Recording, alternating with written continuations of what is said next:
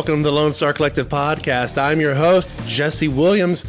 Gramps is taking the week off this week as we move into the end of January. He's having a little bit of, I want to say major health issues. He's having minor health issues. He's got some allergies. It's kind of kicking his butt, and his nose is running like a track star right now, supposedly. Our guest this week is Joy Beckerman of Hemp Ace. How you doing, Joy? So great and so wonderful to be here, Jesse. You're in the Seattle area, correct? I am. I can work from anywhere in the world, but my home base is here in Seattle. What's the weather up there like right now? You know, I think we're at about 42 degrees, and you'll be shocked to hear that it's cloudy. I'm not shocked. I'm not shocked about being cloudy. Exactly. I'm more shocked you're like, it's not raining. It's not raining this moment. I'll qualify that. I had to ask then, like, does it snow often in your area, or is it just being a city, it's not? Yeah, no, Seattle, we're in an interesting spot. I mean, we've got incredible world-class skiing an hour away, but here in Seattle, we're in sort of a valley, I would say, and we barely ever get snow. And when we do, it pretty much shuts things down. I mean, I was raised in Maine. Life goes on in a blizzard, right? But here in Seattle, we don't have any plows. We sold them to Oregon some years ago, and we do not use salt for protecting the salmon. So the whole thing shuts down, brother. And it's a very hilly city. Interesting stuff. You mentioned being in the Northeast, and I saw reading through Hemp Ace that you had been in New York in the 90s. Yes. What prompted the move for you to be from the Northeast to the Northwest?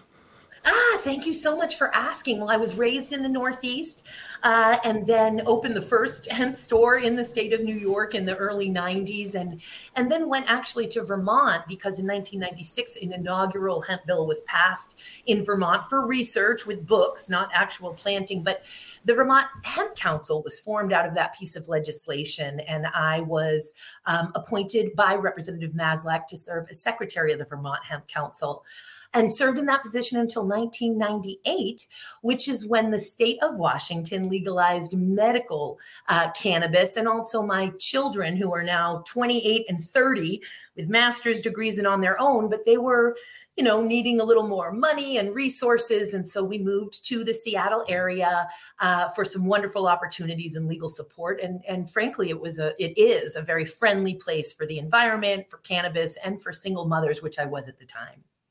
I've got to check out the Northwest. Like, I lived up in upstate New York for about 7 months back in 2007. Saratoga Springs, out near the horse track. Yeah. Yeah, you know about that. We used to joke about, it was like, it's an affordable town, but for like a month out of the year, there's cars driving down the road that are worth more than any house we've ever bought in our life. It's very fascinating. Absolutely. I had actually 2 home births. I birthed both of my sons at home in upstate New York, right in that county. So one in Galway, New York, and one in Albany, New York. So I love SPAC. And of course, many Grateful Dead shows at SPAC. Yeah, SPAC. The springs out there. Yeah, I saw plenty of concerts at SPAC. And you mentioned Albany. Yeah, driving down to Albany to just like something different for once. And then you drive the other direction, you're in the mountains, and you're like, I'm going to get out of here. I'm lost. Exactly. It's fascinating, too, because when you say New York, people just think Manhattan. And indeed, of the 19 million people in New York, 10 million of them are in Manhattan. But it's a huge, huge and beautiful state with lots of ag lands and mountains, as you well know. And we're obviously we're here to talk about cannabis and agriculture. What blows my mind, I don't think people realize, is that New York has a lot of dairy industry to it. Like, they're very big about dairy. Absolutely. There's a lot of agriculture that goes on. I mean, I think, frankly, New York would be a red state if not for Manhattan. There's a lot of land there that is used for the food supply. So how did you get into hemp, of all things, being in the Northeast, moving to the Northwest? How did you land on this plant? You're like, this is my path. This is the thing, right? Well, I love this question because we're going to thank the Grateful Dead. I mean, I give so much thanks for that. I was a young girl, 20 years old in 1990, now dating myself. And I received a flyer at one of my very first Grateful Dead shows in Foxborough, Massachusetts. And it discussed this incredible plant that has a chance of healing the environment, that has this incredibly deep, rich history, not just in the United States, but globally and around the world, and that this potential solution to get us out of this inevitable demise of planetary killing is a felony, just to possess a seed capable of germination, and certainly to plant that seed. And it was frankly, it was an excerpt from Jack Harris, The Emperor Wears No Clothes. So grateful for that. And it was an interesting sort of harmonic convergence that day, because I thought as a young woman, we're all going to kill ourselves and we're going to kill the planet, but we certainly have a duty to treat each other well, and peace, love, and music, as we move into certain death. And that's basically was my view of the world. Get the mileage out of the planet while we got it. Yep, exactly. And just be as good of a person as you can. And so that really, it spoke to a sense of planetary healing. It spoke to a sense of justice. It basically connected with me on a cellular level, brother. And it severely altered the trajectory of my whole life. Let's say for me in the military, and seeing when spice became a big thing, and I was like, this is obviously not good, but I saw that there were so many people gravitating towards it, and the vast majority, despite all the horror stories, were seeing some sort of benefit, at least psychologically, stress relief. And as I started to get out in 2012, I saw it as like, well, perhaps there's something here. I'm not being bound by the military anymore to not do this. Let me try this. Okay, I'm just going to give this a shot and see how this works. I tried it once too, but I tried it once. The guy from Johnny Dangerously. I did it once. Yeah. Once. Yeah, and it's interesting, and I would never really want to put the Delta 8 sort of proliferation of products on the market. I would never say that that's an apples to apples comparison with spice, but similarly, when we are not in a legal state where there is not safe and legal access to this far healthier form of libation, celebration, relaxation, and or medicine, depending on what you're using it for, then folks are going to they're going to avail themselves of the products that are available to them. And so that's where spice came in. And that is where Delta 8 in many ways is also coming in. And these other, what I will call novel cannabinoids, although I don't call them cannabinoids at all, which you're very well aware of, that HHC, THCO, et cetera, not really cannabinoids. There's a phrase that my wife Joyce and I have about why situations like this come around. And it is necessity is the mother of innovation. It's like things been around, that's for sure. And it's one of those things, if things get created because there's a problem and they see a need to solve this problem. Mm-hmm. And with this market, it was like, well, we've got all this CBD.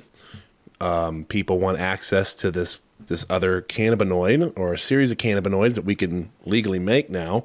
Mm-hmm. How about we find a way? We innovate a way to get this glut of excess off the market and into people's hands and have it be something they want. Delta 8 came out of that. It's like where there's a need, people will find a way. It's so true. And we will not go down the rabbit hole of, when we say the word legal, right? There's sort of rabbit ears and quotation marks around that, because indeed, as you're very well aware, my astute brother, the Ninth Circuit Court of Appeals has confirmed 10 ways from Sunday that actual true molecule, that isomer of tetrahydrocannabinol that we know as Delta 8 tetrahydrocannabinol or Delta 8 THC, indeed, it is legal as the day in law is long until there is some type of a legislative change at the federal level. And of course, multiple states that have already regulated it out or defined it. But at the federal level, we know that isomer itself is truly legal. I think the issue here is that we're not actually seeing that real molecule Delta 8 with all the peaks that is in a naturally occurring Delta 8 molecule. We're seeing this sort of bathtub gin, Frankenstein isomerization using volatile chemicals and solvents. And in the end, we're not actually getting, for the by and large in these products, a true Delta 8. And then secondary to that is, of course, if we're using it in a dietary supplement or as a food additive, it's not actually legal, right? Because we've got this regulatory framework for introducing a new dietary ingredient for dietary supplements and for introducing a food additive in the food supply. And as it stands, ain't a single cannabinoid yet out of the cannabis plant that has been able to make it through that framework.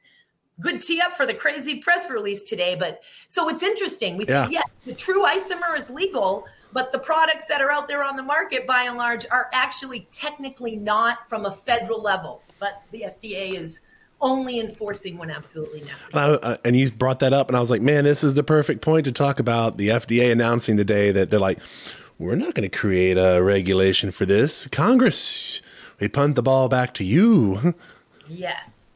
Yes, and it's really fascinating because there have already been, there are about 4 different bills right now in Congress in play, one of them since 2021, the one that has really the most viable chance of making it through, directing the FDA to create a regulatory framework. Now, the 4 different bills have different nuances, and I don't want to make everybody's eyes go glossy discussing them, but I will say, because it's so important, that the main difference is one of these bills seeks only to have CBD itself, the one cannabinoid, cannabidiol, to be put into the food supply. Another one is the one molecule, CBD, cannabidiol, to be put into the food and dietary supplement supply. And then the one that I think has the most viable chance of winning, and it was all of the existing dietary supplement trade associations working on this with the U.S. Hemp Roundtable. And that's the one that is asking all hemp-derived cannabinoids, not just CBD, because we're just going to keep going through all this craziness, cannabinoid by cannabinoid, if we don't deal with it. And just for dietary supplements. And there's lots of reasons for that, mostly cutting to the chase, because the FDA is, I can almost guarantee, and please don't shoot the messenger, ever going to approve CBD for food and beverages. If they're going to create a regulatory framework, it will most likely be only for dietary supplements. And then, of course, there's that CAOA, which is, I think, the Cannabis Administration Opportunity Act. And that's really interesting and scary as heck. That, again, is just CBD as well, and just for dietary supplements, but it's way scary. We want the one that's just for dietary supplements and all hemp-derived ingredients to pass. So in any event, this has been going on, and we've had multiple state departments of ag. We've had multiple senior legislators, including Mitch McConnell himself, admonishing, and several state governors and even state's attorney general, Jesse, over this period of time that have been submitting letters to the FDA, really expressing their deep concern and their huge frustration that they have not created a regulatory framework. And today, just today, they announced on their press release that they have come to a conclusion, bearing in mind that we have been in an open sort of rulemaking period with the FDA since 2019. And they have been they've been commissioning their own safety studies. And they've been collecting safety studies from during that public comment period, which I'm wondering if it's about to be closed. It's been open this entire time, a number of years, unbelievable. But today, they finally came to a conclusion, and their conclusion is, we do not have enough data to create a regulatory framework, and so we're not going to. And this is the interesting part. We think we need an entirely new regulatory framework for CBD. And there's lots of mixed feelings around that, brother. On the one hand, we've got, industry saying, you don't need a new regulatory framework. We have a regulatory framework for dietary supplement, new ingredients, and for new food additives in the food and beverage supply. For quality, for consistency, for safety, just plug us into that. And there's a whole nother school of thought, which is frankly just as valid and some would argue even more so. And that is that whole plant medicine. And when we say CBD, we're not talking about whole plant medicine. We're talking about an isolated pharmaceutical, highly refined, and bear in mind, this is what the FDA is used to in drugs and food additives. It needs a lot of science. You've got to refine it and bastardize it and pull out that molecule out of this beautiful whole plant. And that's how the whole regulatory framework sort of exists, particularly for drugs and dietary supplements. And what cannabis is doing here is saying, but we're not that. We really can't fit into your existing framework. And believe me, the Dr. Sue Sisleys of the world and those really doing research and spending lots of resources trying to do research on this plant, she too would sit here and say to you, I'm sorry, guys, I think you need to create an entire new framework for whole plant medicine. Well, there's a bit to discuss about that I think I could probably add into, and we'll go over that. We're going to go into our sponsor break. We're going to continue this discussion because it's important. It's important that we discuss these types of things and get people in a position where they understand what's going on and why it's happening. So we're going to go into our sponsor break here at the Lone Star Collective Podcast. I'm your host, Jesse Williams. My guest this week is Joy Beckerman of Hemp Ace. We'll be right back after our sponsor break.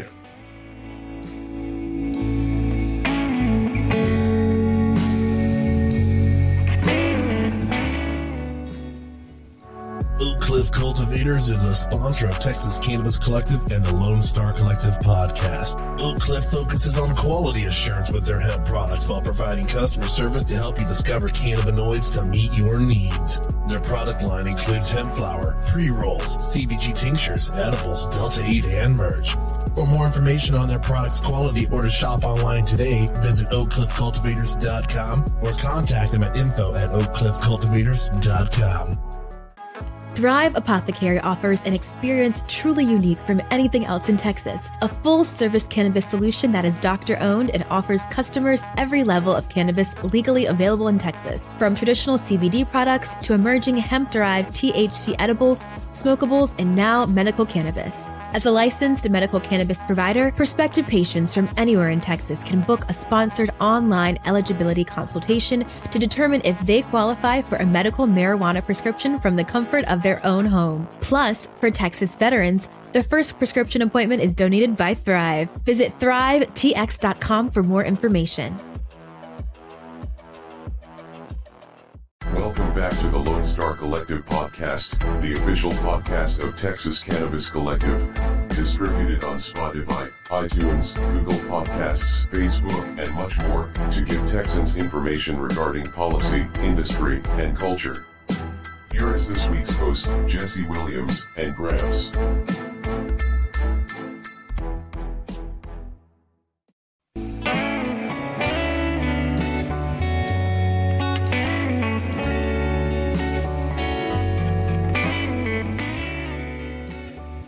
Welcome back to the Lone Star Collective Podcast. I'm your host, Jesse Williams. This week, my guest is Joy Beckerman of Hemp Ace International. We were discussing about the FDA punting the ball back to Congress about this thing, and they were saying, like, it's a very generic phrase, and they say, we need more data. And in our community, everybody's been screaming, we have the data. We know what this plant's capable of. And it's not so much now, I would say, that we need data about what the plant is capable of. I have a feeling that when they say we need more data, it's like you talked about having, you imagine somebody like Sue Sisley saying, hey, we need something beyond just this data about how it affects people, but we need data on how we're going to regulate this, like the framework for it. Cannabis does not fit in the way other things typically do. And part of that is, you mentioned earlier, and I've had this discussion, is that when you start talking about converting and creating these isomers and things of that nature, it becomes some of that stuff we don't know. Like, we don't have a lot of studies about Delta-8. We researched it, in the late 60s and then stopped. We have no studies on even rodents. I mean, like, we certainly don't have humans. And we have to demonstrate safety, right? But this is just specific to CBD, which is its own thing, right? Because CBD is already an approved drug. So there's a whole nother statute that is causing trouble, but we don't need to explore that here. But every single cannabinoid, any substance at all, it doesn't matter if it's from cannabis or not. It could be from a dandelion plant. If it's something that doesn't meet the definition of an old dietary ingredient, if it doesn't meet the definition of an ODI or old dietary ingredient, it meets the definition of an NDI or new dietary ingredient. And what's the difference between old and new? Well, there's a date. October 15th, 1994. And that's when DSHEA, the Dietary Supplement Health and Education Act, was enacted. So anything that was already in the food supply or being marketed somehow as a dietary supplement, prior to that date, that's an ODI. If it's marketed and introduced after that date, it's an NDI, and therefore it is subject to the Food, Drug, and Cosmetic Act for new dietary ingredients. And that's a very expensive, process to undergo, but it's because of safety. And I just wanted to elaborate that very data that you're speaking about and what the FDA has been railing on is we don't have enough data on safety. And so when you were saying we have the data, that's when you heard me say we sure do. We actually have all the data on safety. It has been proven to the FDA 10 ways from Sunday. And that's where the frustration comes, brother, because they are continuing the entire time to beat the drum right through today saying, hey, we just don't have enough data to see how long you can take CBD and how much, because we think that it causes liver problems, contraindications with other medications, which sure it can. Yeah. As many dietary supplements can have contraindications. So you have to put a warning on the label. That's the law. They also say we think it might affect male reproductive, which I think is the subliminal, plant it's going to harm male reproduction, fear mongering in there, and then vulnerable populations. And they immediately go to children. Of course, it was child Charlotte Figge that started this entire awareness, and pregnant women. So they just keep talking about safety, and it has been proven. And the last piece around that sort of frustration that even officials feel, James Comer, who was the director, and you probably know this, of the Kentucky Department of Ag way back in 2014, who pushed through legalization of hemp cultivation, the first state in 2014, got those first seeds in the ground. Well, now he's a representative. And he is chair of that new House Oversight Committee. So all political comments aside, we're just talking hemp here. He has opened up an investigation into the FDA and why they are stalling so much. So I actually think, and that's brand new news, I think this press release today was sort of trying to do something to protect themselves from the House Oversight Committee investigating them, because brother, this just so stinks of big pharma, special interest. It is stinky, stinky, stinky stuff. Well, something, and I think when they say data, I don't want to say it's a misdirection, but an issue that's going to happen regardless of what framework they put in place is there's going to be mountains of litigation taking place where somebody goes, well, I didn't think we could do that, or I didn't think we could do this, or this shouldn't have happened this way, or you can't advertise it this way, or you can't advertise it that way. In the past, we couldn't do this with these products, and you're saying we can with these. Well, why not? Why is there such a stark difference between these two? And as we saw with the Delta 8 case, the answer in the end was they said, if this was to be outlawed, it's something Congress should have done. Congress holds that responsibility. And the FDA basically sees that now and goes, you know what? No matter what we do, it's a lose-lose for us. There is no winning solution we can come up with. And anytime something happens, a court's going to point at us and say, well, they should have done this. And we go, what? What do you mean we should have done this? Congress should have done this. Congress should have made these rules and regulations. That way there would be actual laws in place. You don't like it, blame Congress. And they can get away with saying, we don't know. We need data. Yeah. And everybody focuses on that first part where it's like, well, the safety, because, man, safety causes such a great moral panic, doesn't it? Oh, it's fear-mongering extraordinaire. And the subliminal, as I like to say, root chakra. male reproductive system, breastfeeding. They like to get sort of boobs and private parts in there to really get into your psyche and social engineer you a bit. The children, we got to worry about the children. And it's like, I'm concerned about children. There's a solution. We do it with other products. We age gate. It doesn't need a knee-jerk reaction of just removing the product from the market. We age gate. So it's funny. I was like I said, it creates a moral panic of the children are delicate. Okay, age gate it. Why is that difficult? And we're seeing that in Texas. Texas, like I point out, my fear is that they say they want to get rid of Delta 8. Our legislature does overall. Mm-hmm. Well, at least a good chunk do. And it becomes this problem of the way they want to do it is they say, well, we're going to ban synthetics. And it's like, okay, well, federal side, they have their own definition for synthetic, which we saw Delta 8 does not apply in that situation. And then there's Texas, which our Department of State Health Services will determine the definition of synthetic for our state on a state level. Mm-hmm. And they'll eventually say, well, anytime you did any sort of mechanical change to it or you did a chemical change, we're going to consider that a synthetic. And they can't get through their heads yet that it's like, that means your CBD isolates are gone. They're outlawed. Any sort of isolate whatsoever is gone. The fact that you would actually remove anything from the plant, anything outside a whole plant coming out of the ground would technically be illegal if they follow that type of logic. I think it's more about isolate isn't a synthesization. Now that's a refinement, but it's not a chemical change, brother. You're not changing the CBD molecule. It's if you isomerize that molecule, you change it from CBD to Delta 8 or CBD to Delta 9, which all of that can be done, of course. And that's federal. Federal side, they see it as such. They go, yeah, you've just taken one part out and that's it. You've isolated it. We don't care. Texas wants to follow this weird definition of synthetic being defined as, did you do anything mechanical to it? Or put it through any chemical process whatsoever. So if you chemically isolated it, they went up that synthetic. Did you even mash the plant? Did you press it and take oil out of it? Yeah. Mechanical change, it's a synthetic. And it's like, you're going to kill the whole market doing this. I'd have to look at the legislation. Unfortunately, these legislative sessions, they're just the bane of my existence / a big part of my purpose.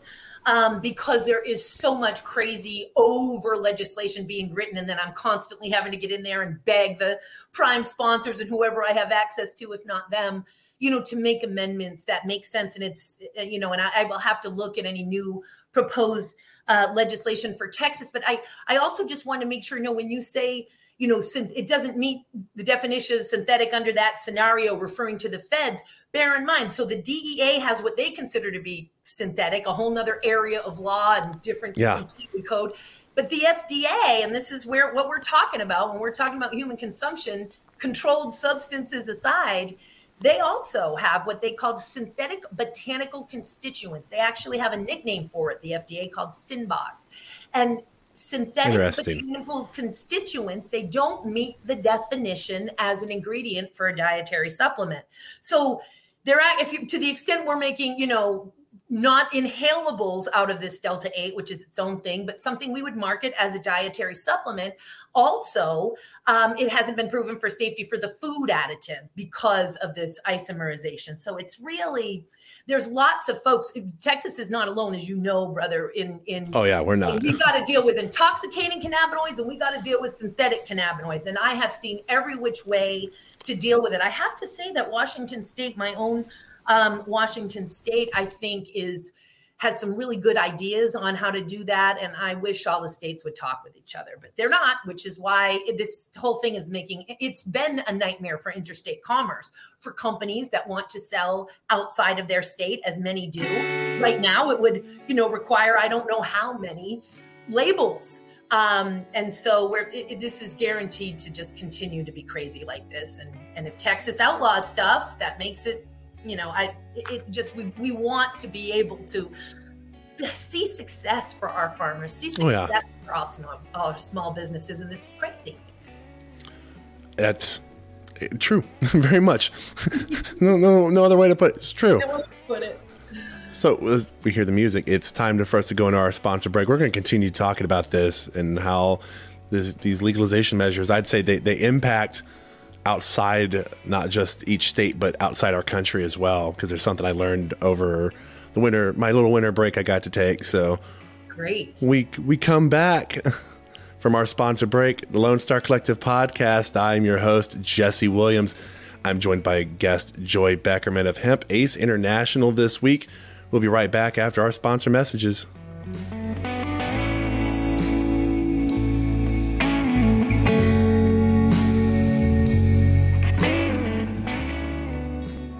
Oak Cliff Cultivators is a sponsor of Texas Cannabis Collective and the Lone Star Collective podcast. Oak Cliff focuses on quality assurance with their hemp products while providing customer service to help you discover cannabinoids to meet your needs. Their product line includes hemp flower, pre-rolls, CBG tinctures, edibles, Delta 8, and merch.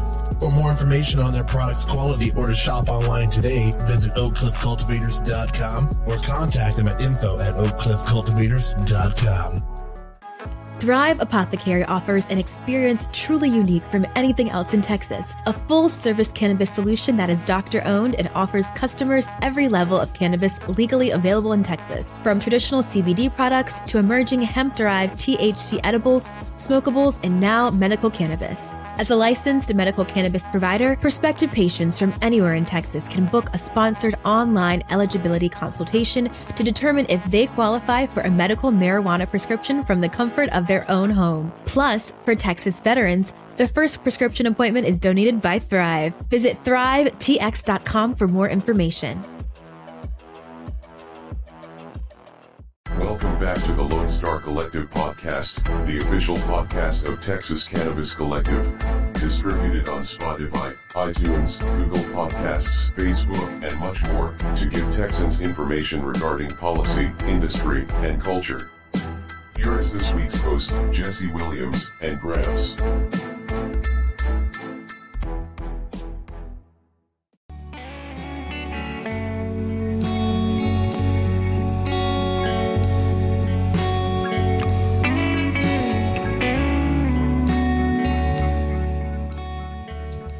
Welcome back to the Lone Star Collective podcast. I'm your host, Jesse Williams. I'm joined by guest Joy Beckerman of Hemp Ace International this week. We've been discussing this fiasco of an FDA punteroo. I'll start calling it. Just a punt, but it's a punt festival, punting the ball back and forth between, no, you guys do this, no, you guys do it. But we were discussing right before we started the show about how I went to Mexico at the end of December, and something that was interesting, I don't think I talked about it in my first show back from the break, is that we get to Mexico, we went out to Sonora, and went down to a place called Puerto Penasco, Playa Hermosa Beach. It's a kind of a touristy area. There's technically two separate parts of town. There's one where it's really high-end resort, and we stayed over in like what used to be like I would consider like the old tourist area, the old town. And my wife, who's from Puerto Rico, goes out and is walking around and sees a shore patrol military member from the Mexican military, and starts asking questions about like, hey, what do we do if this happens? How do we do this? And she's able to communicate because obviously she speaks Spanish natively. And the first question that comes out of this shore patrol member's mouth is, oh, you guys are from Texas. Why haven't you legalized weed yet in your state? And she's like, that's what you're going to ask me. So yeah, why haven't you legalized weed? Every one of these states, it's like Arizona, which you likely drove it to get into here, they legalized, and so has Nevada and California and New Mexico. Why haven't you guys? And it's just like our state's just kind of backwards. And immediately this person points out, every time one of these states falls into legalization, it hurts the cartel here. They lose money, they lose funding, and we've been able to start winning the war against the cartels here and start squashing them out as each state falls. The illicit market funds organized crime. I mean, I used to also sit on the board of directors for the National Organization of the Reform of Marijuana Laws, NORML. I mean, and that's I probably since year one when it was formed in 1970, when the Controlled Substances Act, was enacted or ratified. The illicit market absolutely is a cash cow for fueling and empowering exponentially organized crime and violence. And we had a DA here where I live at in Austin, Texas, that was trying to point out somehow that it's like, oh, well, the belief is that if it's legalized, you're just giving them more money. And it was like, how? They make the money off of it being illegal. Well, your leadership thinks otherwise, and so do the police officers. I'm like, we're kind of thinking like, well, do you think otherwise? Because it seems like you think so as well. The reality is if there's competition here that can legally compete and not have to worry about the government getting involved in that sort of matter, it would just push them out of the market. And it became painfully obvious hearing that over during my vacation. I was like, it is definitely painfully obvious now in this state, without a doubt, that the reason why it's still illegal is that it keeps the cartel just strong enough for them to point and go, boogeyman. We got to do something about the boogeyman. So much so, brother. And there are really, so many reasons for it. I think that, and the other piece that really can't go without saying is overregulated, overtaxed legal programs, whether in the medical market. We're here in my state of Washington, where we have had legal medical since 1998, legal adult use since 2012. So we're a decade now. And to this day, since adult use, that created tax. We didn't have tax on the medical up until that time. Our patients here are qualified patients registered in a database, are paying 37% excise tax. So, of course, they're not accessing the market. We have a bill this year, thank God, to try to remove that and incentivize medically compliant products, incentivize stores to carry those products, and incentivize patients to access the legal market, which they by and large cannot afford to pay. So in any event, whenever there's an overtaxation, which we clearly suffer from here in really up and down the West Coast, but in Washington, it's crazy, that is going to still fuel the illicit market. And so I'm going to use that D word we talked about. We now surely have the data that discusses this. And it's why New York, they continue to impress me. New York, which currently has the most progressive, economically equitable, they've left some folks out, the vets, the native tribes, but they're on to a really good thing. And I think they're going to keep improving it. But that tax will do it. Now, and the other thing, when we talk about Texas or maybe some other more conservative or red states, if I could, and I'm not to have a political conversation, but what I'll say is that, if we don't have rights in a certain state, really some sort of basic rights, access to reasonable abortion, if we're not suffering from racism and draconian, antiquated, separatist, discriminatory ways and practices, it's hard to go from 0 to 60 right on into cannabis legalization. I think part of what cannabis's message is, we got to take care of each other. We need to learn empathy and compassion for each other, for the planet, for all living beings. And so I think a lot of states that don't have adult use or viable, meaningful medical, I think that I'm hoping, and as I spoke about on stage when I saw you at the Taste of Texas Hemp Cup, that we can get people really interested as we galvanize the cannabis community that is so powerful and enthusiastic and the most incredible humans there in Texas, that we can galvanize that same community to support other movements and other efforts, because I think we all have to work in tandem together. And we hear here in Texas a lot, well, we got more important issues to deal with than your weed problem. You take your little single issue thing and go somewhere else. And it's like, a lot of these people say that they've got their own little single issues, such as guns or abortions or voting.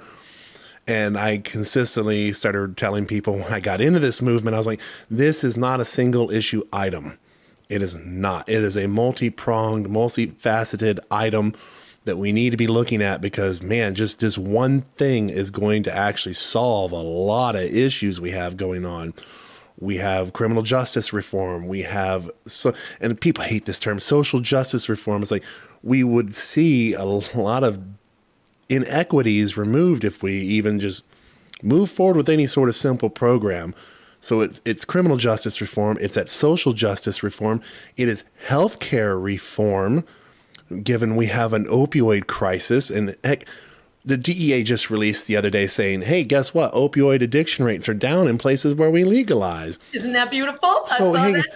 so it's like, hey, guess what? You know, if you have a fentanyl issue, it's likely because you ended and cracked down on opioids being prescribed, but didn't give them anything else to work with. Mm-hmm. And even you mentioned about like not being political, and I point out there's red states such as Florida and Oklahoma, where even Governor Ron DeSantis in Florida, when he got into office back in like 2018, 2019, goes, we have an opioid issue, and we know now, we have enough information to know that bringing full flower into our market will help reduce the opioid crisis in our state. And it has.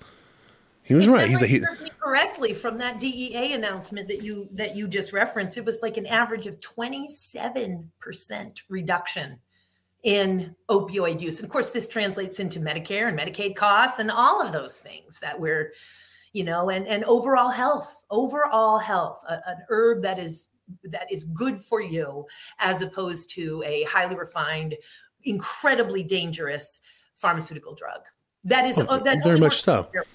I say, and I've always wondered, like, especially in Texas, I point out, I go, this sounds like a very conservative concept to move forward on. Even there's a joke in King of the Hill where there's kids on campus trying to get, they don't say it flat out, but they're like, hey, we want to get this plant legalized in Texas. And Hank's like, what plant? I don't understand. There's a plant that's illegal? Wait, why?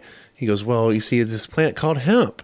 And it makes rope, and it makes paper, and it could be toilet paper, it could be the rope you tie your animals with, it could be livestock feed. It's so versatile. And Hank's like, well, my Lord, the government's done got into something it shouldn't be into, trying to ban things. I can't stand when the government overreaches like that, being all like pretty much anti-conservative about this type of stuff. This is Texas.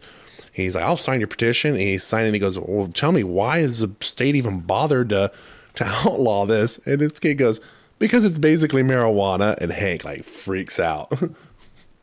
Social engineering that we are undoing. Such a effective, successful special interest social engineering campaign that really started in 1930 when Henry Anslinger was appointed executive director of the Federal Bureau of Narcotics, which we now know as the Drug Enforcement Administration. Its initial origination was the FBN, Federal Bureau of Narcotics. And he went on a 7-year campaign, very concerted, yellow journalism, that movie Reefer Madness that we think of as a comedy, but it was not introduced to the American public as a comedy. No, it was not.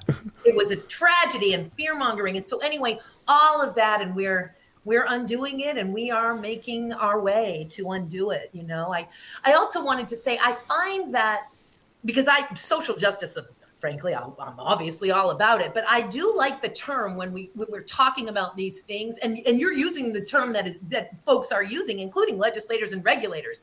So just as maybe a Tai Chi of that, maybe we could start saying economic justice, and maybe we get a fresh look at it or a fresh understanding. I was also wondering, what do you think about Ground Game Texas, that organization started by the former city attorney of Austin and Julie Oliver and Mike Siegel? Very, very big fans that we worked with them to do the decriminalization efforts out here.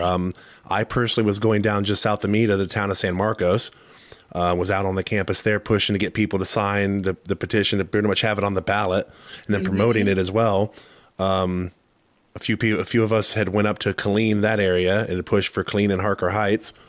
Our executive director, Austin Zamhariri, he's up near the Denton area in Texas, so he was up there at the university up there and knocking on doors trying to get people to sign it. And it's amazing that I don't know if it's made in the news there for you, but the county where Killeen sits at, Bell County, Killeen went through and said, yeah, the only thing we're going to remove out of this ordinance is that the police can't use it. They couldn't use it as a reason to search. We're going to remove that out. We're still going to give them the reason to search. And part of the reason why was all the data they had on hand said every time we've actually done a search, it's led to us finding other things that really shouldn't be there. Like they were finding and mostly with people of color. And they're like, we're finding things like meth, things of that nature. Whereas when we do find something that where we thought we were going to search and it's just a small personal amount, we don't find anything else. Pretty much the big time dealers were. And given it's a military town, obviously the military doesn't want their soldiers to be able to have a way to kind of skirt things and not get in trouble. But they put it through, and the county itself has we don't agree, and we're going to sue you now. We're going to sue you to remove this. The town where I worked with, San Marcos, sits in Hays County. The DA there for the county, his exiting motion was, I'm going to contact the state attorney general, Ken Paxton, and ask for his opinion on this. I want him to rule in whether or not these cities can do this or not. And it was the guy the last several elections says, well, I'm not for this hemp stuff. I'm going to test everything. I'm just going to prosecute. I'm not going to try to say, oh, well, I don't know, and I don't want to spend the money. He was like, I'll wait. I'll spend the time. I'll spend the money. We're gonna go through with this. And this last election, he stuck to that. And the other guy was like, I'm not doing that. I'm not wasting that money anymore. The city's already here talked about decriminalizing it, and like almost 80% voted saying don't arrest.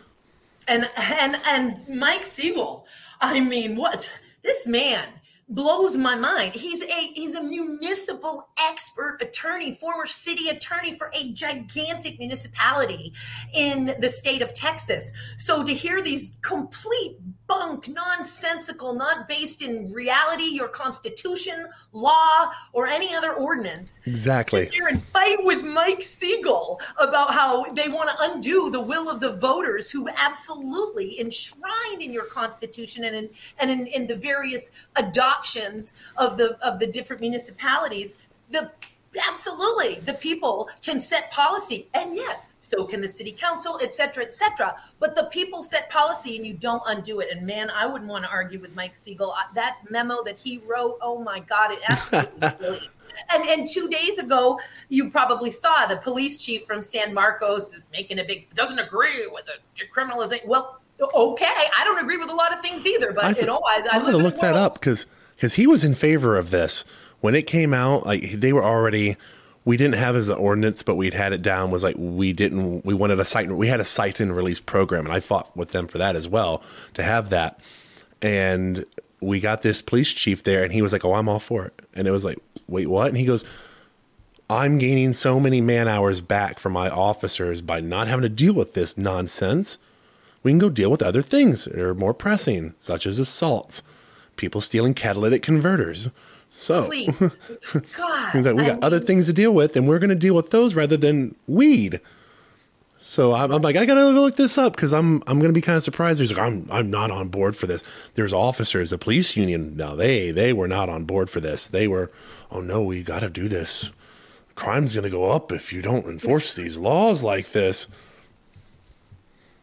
Okay.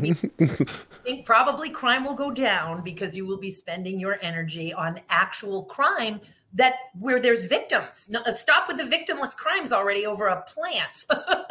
And the funny thing is people, if you think about it, it's going to look like crime has gone up because if you're focusing more of your attention on actual crimes people really worry about, those numbers are going to go up because you've caught more people involved in those things. They're going to go, well, look, assaults went up and murders went up. And it's like, oh, we've actually been able to focus our attention on these things because there was ones that didn't get our attention and went through the cracks. It's like, we're sealing the cracks up. Yes. Amen, brother. And having said that, actually, the data shows crime going down and youth access going down with safe and legal access and robust regulatory frameworks. And I think the other part of that sort of gift that keeps on giving when you use that logic that you've laid out, which is then you can focus on actual crime with actual victims. The other piece is when you are focusing on the drug war, particularly, again, plants, okay, if we're talking fentanyl, et cetera, but especially when we're talking plants, the double harm there is not only are we not giving our attention to crimes with victims, but we're giving our attention to victimless crimes that are severely disproportionately affecting people of color. And it just cannot be lost on us. Yeah. I put together, I had a project I had to do for my mass communications degree this last semester, and I just put a case for decriminalization, and a whole section was I was comparing our state to other states, and the data showing like, what's the likelihood if you're a person of color to be arrested? And like Texas is bad. Mm-hmm. And I was it blew my mind seeing some of the other states though, like Oklahoma, even with legalization, they are still, it's like, I think it's almost sevenfold if you were a person of color that you're going to get arrested. It's so true. And it's part of why I say we have to support other movements and dealing with racism, separatism, discrimination, and that level of ignorance. It's fundamental to a healthy, thriving community. And so, yeah, we're going to have to work a little harder in certain spots, and together we can do it. We just need to continue to link arms and engage in the process and activate ourselves and organize. And I can't tell you how thrilled and impressed I am with the cannabis community in Texas. It just absolutely Thank you. Makes my heart smile, brother. So any final thoughts you have as we wrap up this episode? I guess I'll just repeat how critical it is. We live in a beautiful system, no matter what state you're in. If you are a registered voter, you are going to be welcome at your state legislator's office, your senators, your representative in the House, as well as at the federal and congressional level. They all have local offices, and you can certainly do a Zoom and a phone call in Washington, D.C. when they're there. But it is critical that we make our voices heard and we make those appointments. And I think folks who don't understand just how awesome this system is, that generally speaking, our elected officials, whether at the state level or the federal level, they are happy to hear from us. They understand they are there to serve constituents. Yes, there are horrible special interests, and we know many of those folks who they are, but they have a gaggle of aides, particularly at the federal level, and many of them who we don't agree with certain issues on, they're actually pro-cannabis. So make those appointments, use that voice. And there are wonderful talking points. By the way, if you're wanting to talk about hemp and CBD, you can go to hempsupporter.com and get great talking points for lobbying there. If we're talking about cannabis, you can go to normal.org and go to their lobbying page and get great talking points. And something tells me that the Lone Star Cannabis Collective is a huge wealth of information. And so I just can't say enough. Join the amazing community that is building and ground swelling in Texas, and use that voice and engage. And you'll find what friends and purpose and belonging. It's a great, incredible, thriving movement. You'd be happy to hear we just Wednesday went out to our capital. The Cannabis Collective did. 4 of us went to do our own personal action day, and we passed out information about a House bill to reduce flower possession for the state to Class C misdemeanor. So flower and some low-level amount of concentrates to a misdemeanor here, because a lot beyond that seems to be a bridge too far for this state right now. But making that next step and starting it early on in the legislative session. So plug your website real quick. Thank you. Anybody who wants to find me, I have my Hemp-Ace International is an expert witness legal support and consulting firm. It serves the global community, founded in 2014. And I can be found at www.hempace.com, like the ace of spades or the ace of hemp, as it were, hempace.com. And my own podcast, it's been Hemp Barons for a couple of years. We're changing the branding to thejoyofhemp.com and the Joy of Hemp podcast. So please stay tuned for that. Thank you for that opportunity and for everything that you do, Jesse, and the Lone Star Cannabis Collective.